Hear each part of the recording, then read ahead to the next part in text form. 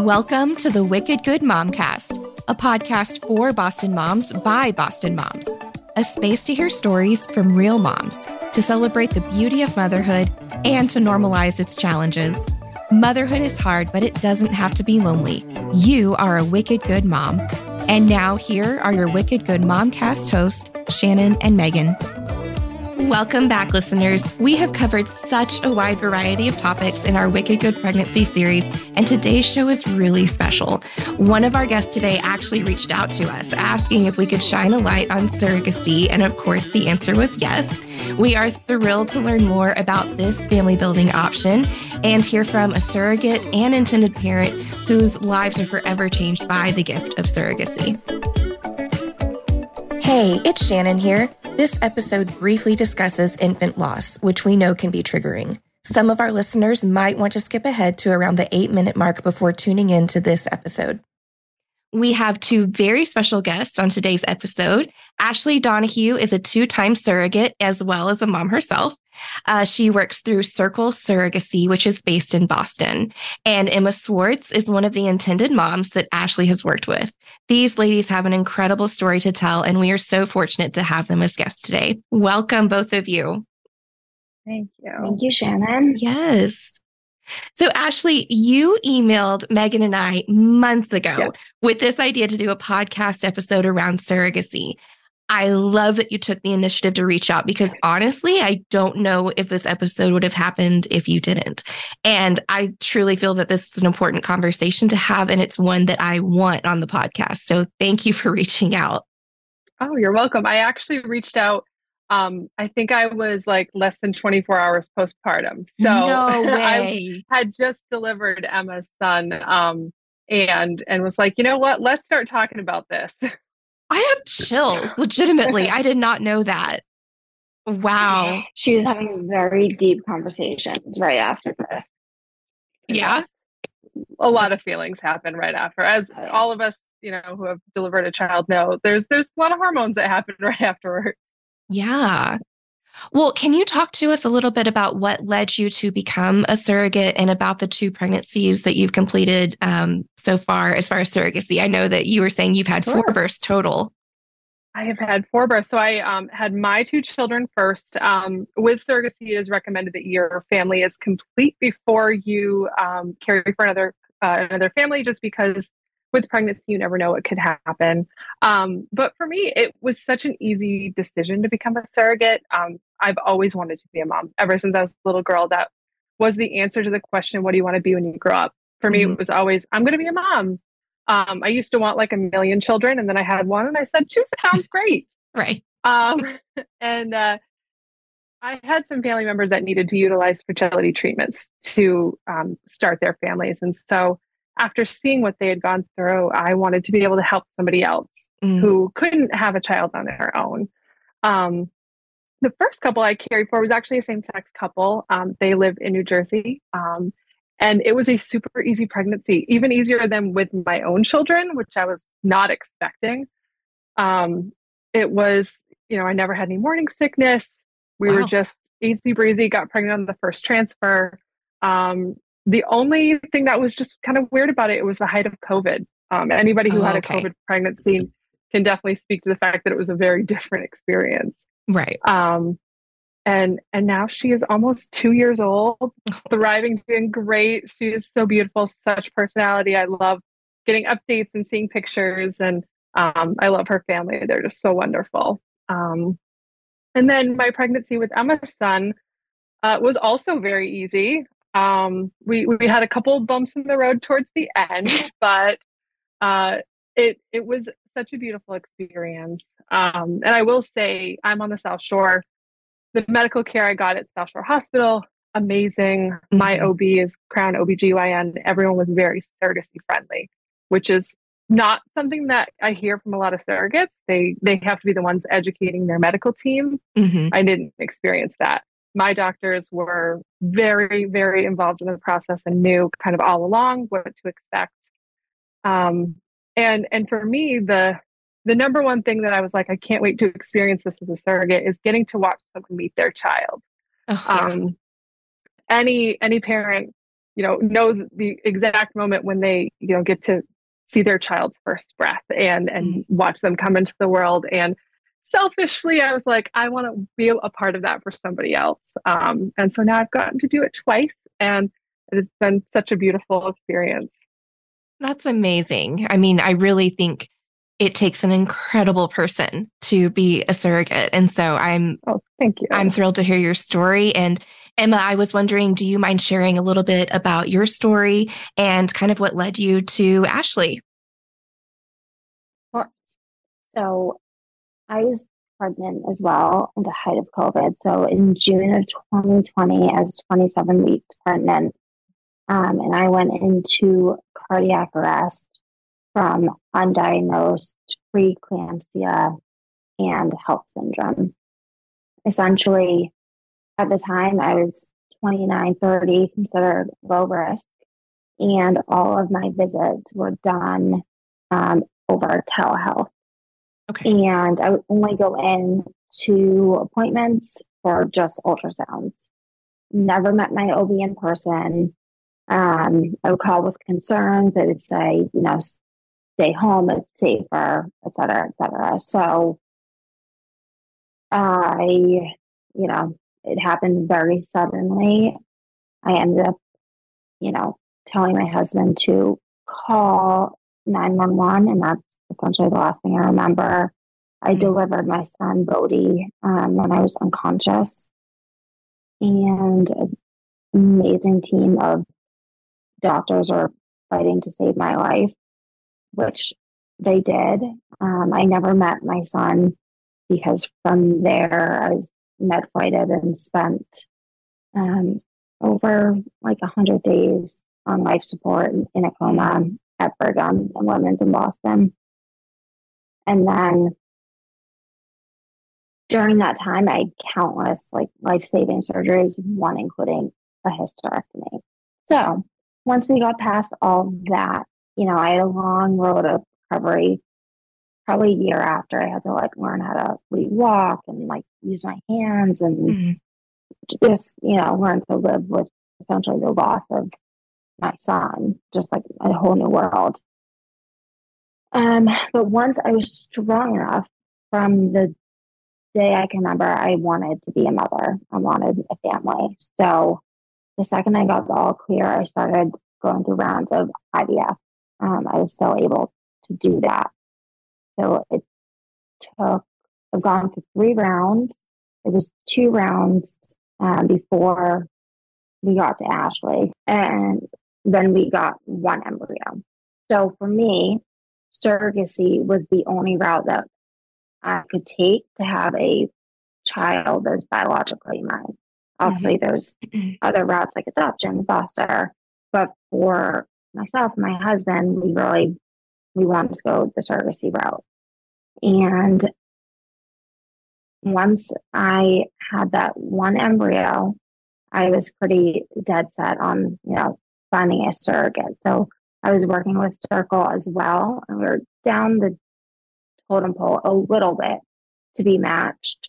And for some reason, I happened to follow them on Instagram, and I saw them post something about Ashley that she had posted on Instagram. And it was 9:00 at night. I randomly clicked on her profile, and I saw that she lived in Massachusetts. So I slid into her DMs, and she was about to sign with another couple. And I basically said, oh my goodness, I'm in Massachusetts.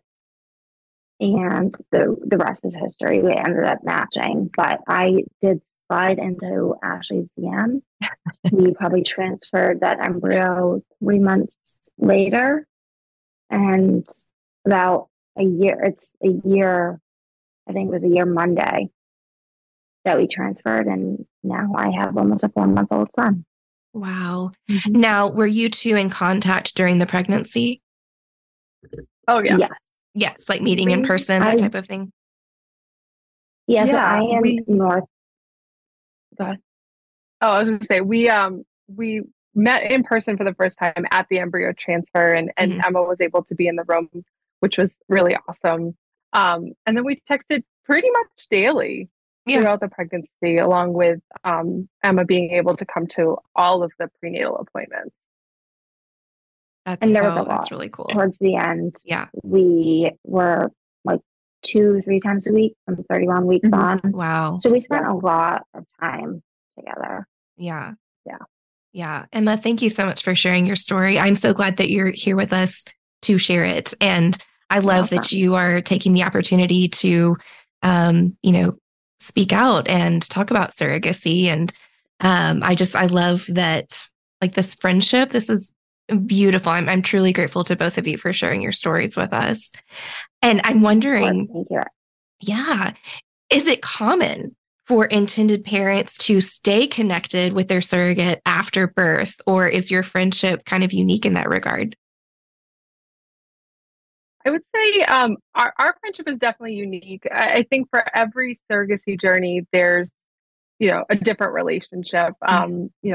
Some surrogacies end in, the day that the surrogate gives birth and the family goes their separate ways, and it's kind of more of a business arrangement.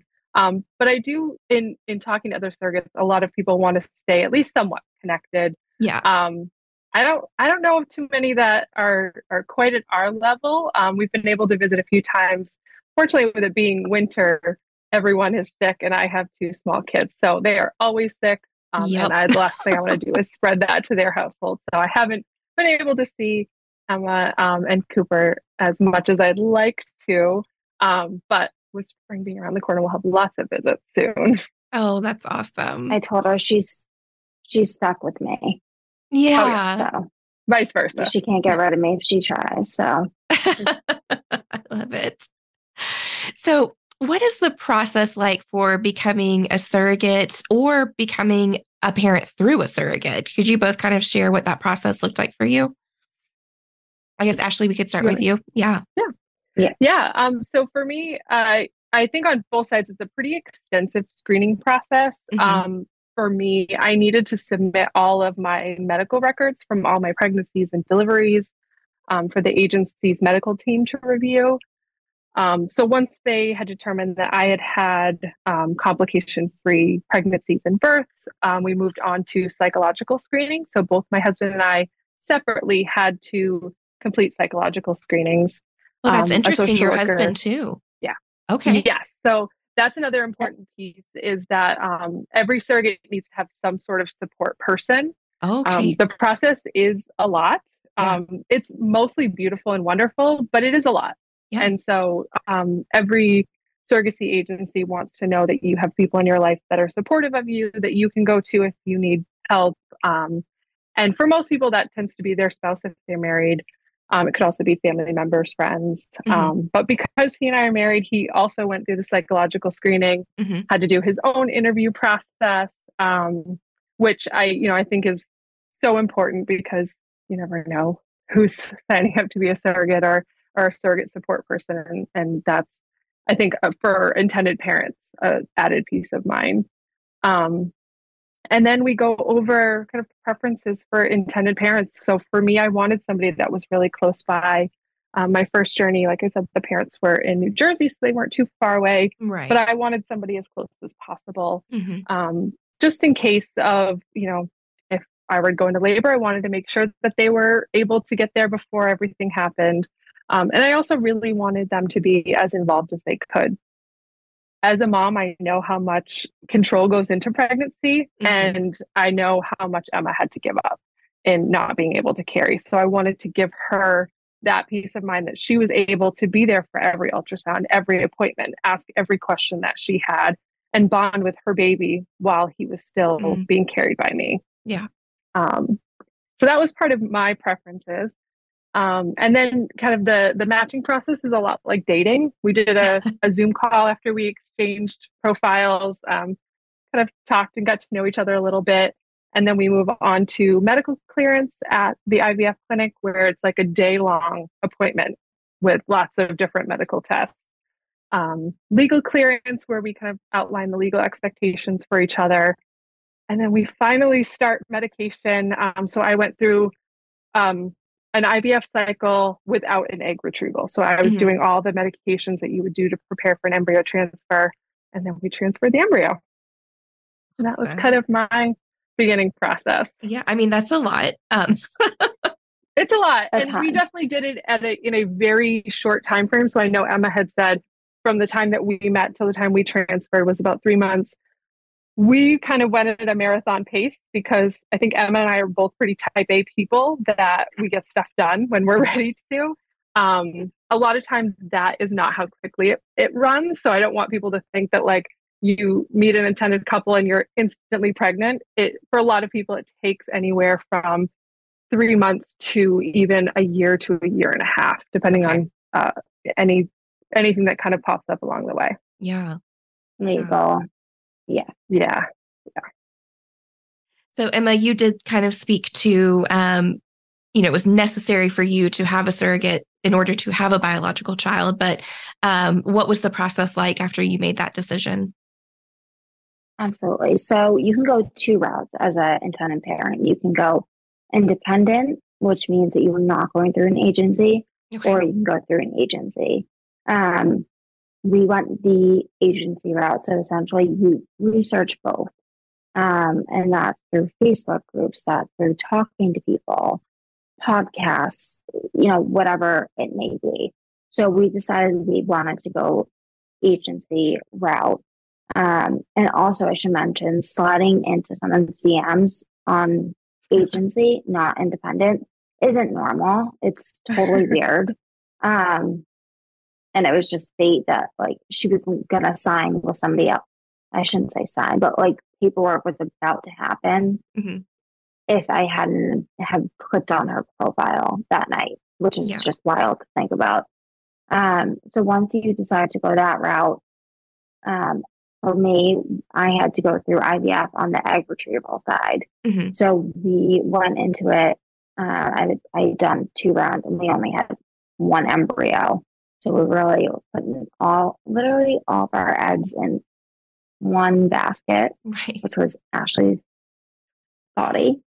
And it's a miracle that it worked. But prior to that, my husband and I, we had to go through, it's not an extensive psych eval, but you do have to talk to social workers. You have to just pass background checks. And the financial aspect is a lot. You have to be financially ready to pay. And it's, it is not cheap. So I think that's probably the biggest aspect. And I think something that should be talked about more because I wish there was more support. For me, it is so heartbreaking to think about somebody or anybody, whether they're in a scenario like mine or, same sex where they want to go the route of surrogacy and they have to pay such an enormous amount of money. It's really heartbreaking to go down that. So the financial aspect is another part of it. And then I would say the last part is just, matching and dating, like deciding, do you want to work with this? Do you trust this, for me, the stranger who's now family, but the stranger to carry your child? Right. And that's, I would say the financial and just the trusting process are the 2 biggest pieces that I would highlight in a nutshell around the intended parent side. Yeah. Oh, absolutely. I'm sure. I know you don't take those decisions lightly. That's probably a lot of lost sleep and a lot of contemplating going into those decisions. I had a gut. I made a very quick decision. It was like right away. It was like when I looked at Ashley's Instagram, which sounds so bizarre. If you know me, that's not like me, but I was like, this woman's going to carry our child. Like she's going to have her baby. And she did, which is amazing. It is amazing. And that's exactly, how it was for me too. Is, after hearing Emma's story, I said to my husband, I'm going to sleep on it and we'll talk more tomorrow. And I got up, I went to Soul Cycle the next day and I couldn't tell you what music we listened to or anything because all I was thinking about was Emma and her story. And I knew like the second I walked out of there, I was like, yep, Yeah. That's the couple I'm caring for. It was just that immediate gut feeling. And it was the same with the first couple I cared for too. It's just, instantly that connection was there. And I just knew that was going to be a good match. I've been very lucky. I mean, obviously you two have a very special connection and bond that seems like it's been there since the beginning, which is amazing. On the flip side, Yeah. I have to ask, have either of you experienced any negative feedback or comments from people in your circles or even, I guess, social media over your choice to either be a surrogate or utilize a surrogate? Oh, you answer first. Yeah, I haven't really had any negative, I wouldn't call them negative comments. I do get the I don't understand how you could give up a baby after carrying it. And my answer to that is I'm not giving a baby up, I'm giving it back. This is not my child. This is not my, I wasn't bonding with this baby in that way. Mm-hmm. I'm giving him back to his parents. Mm-hmm. And I've also gotten comments like, oh, well, you're just doing it for the money. They're exploiting you. To which I say, like, if anybody has ever met Emma, she has taken such good care of me and has been like the biggest cheerleader I've had ever. And in terms of the compensation aspect, I say to that, like, it is a sacrifice. I gave up almost a year of my life, and my family sacrificed a lot of things for me to be able to do this. And so that aspect of things is, there is compensation that goes in with it. Right. But it's not, we're not rich because of this. Right. And you don't get paid nearly like that's a lot of the fees you pay. And I'm very grateful for, all the bigger parties involved.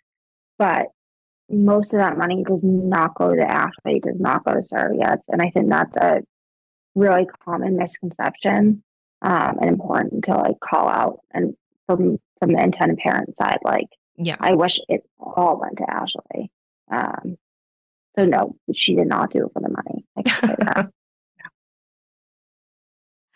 Emma, And I was going to ask you, what advice do you have for those considering utilizing surrogacy for their family building? Surrogacy, sorry. there's so many. I would say nobody imagines their life and imagines having children. And so I was like, oh, when I'm 10, I'm going to have kids through somebody else is going to carry my child.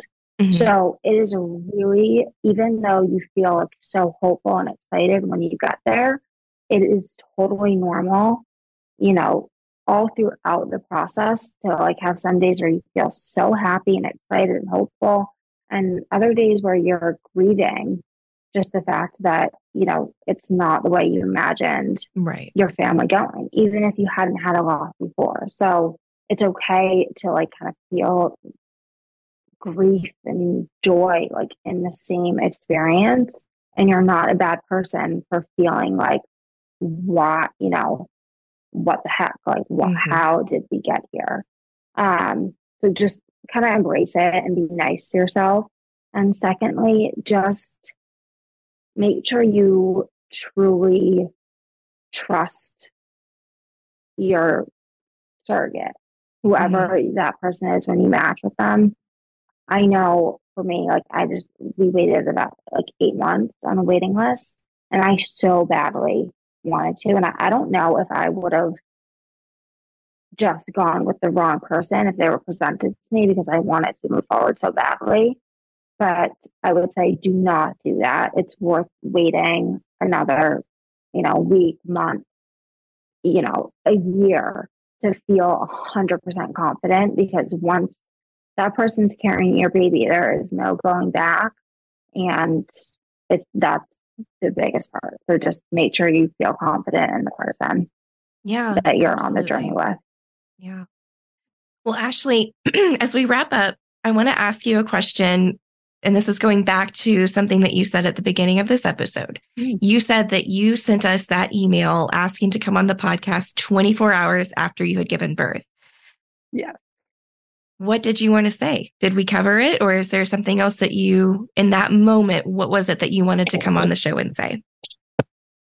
So I really just want to get more information about surrogacy out there. I think for both sides of it, because for every one surrogate, there are 10 intended parents that are waiting. And so, partially to get the information out so that other women know that this is an option for them if they want to help another family, that it's not a scary process.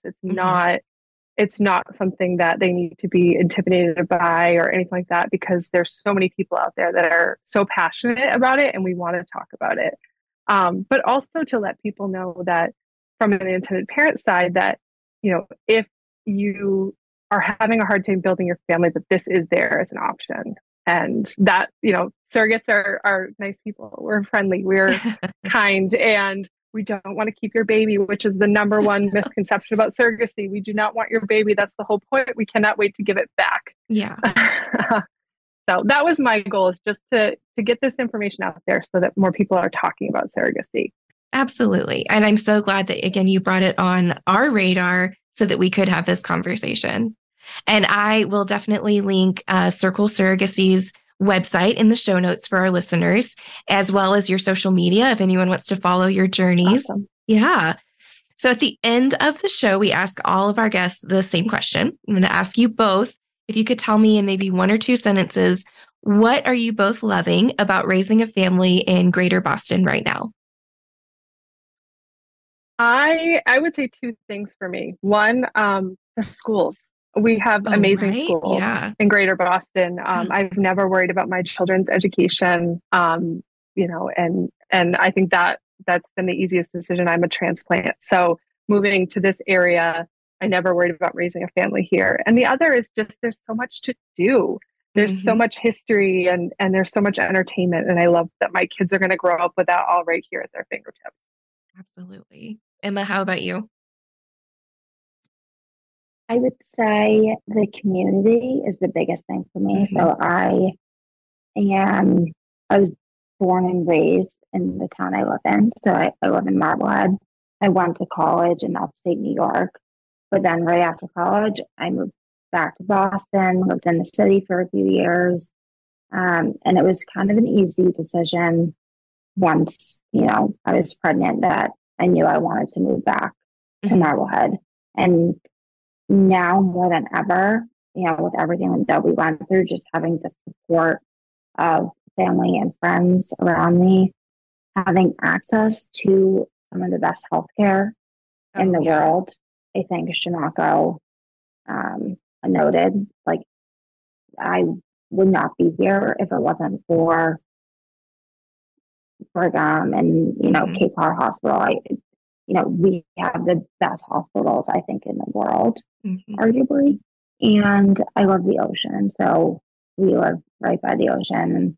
And I think there's just something to be said about, knowing that your kids are going to grow up, like, walking to the end of the street and having their summers there and on the boats. And that would be my answer. I mean, it's amazing. It's an amazing area. You can't go wrong.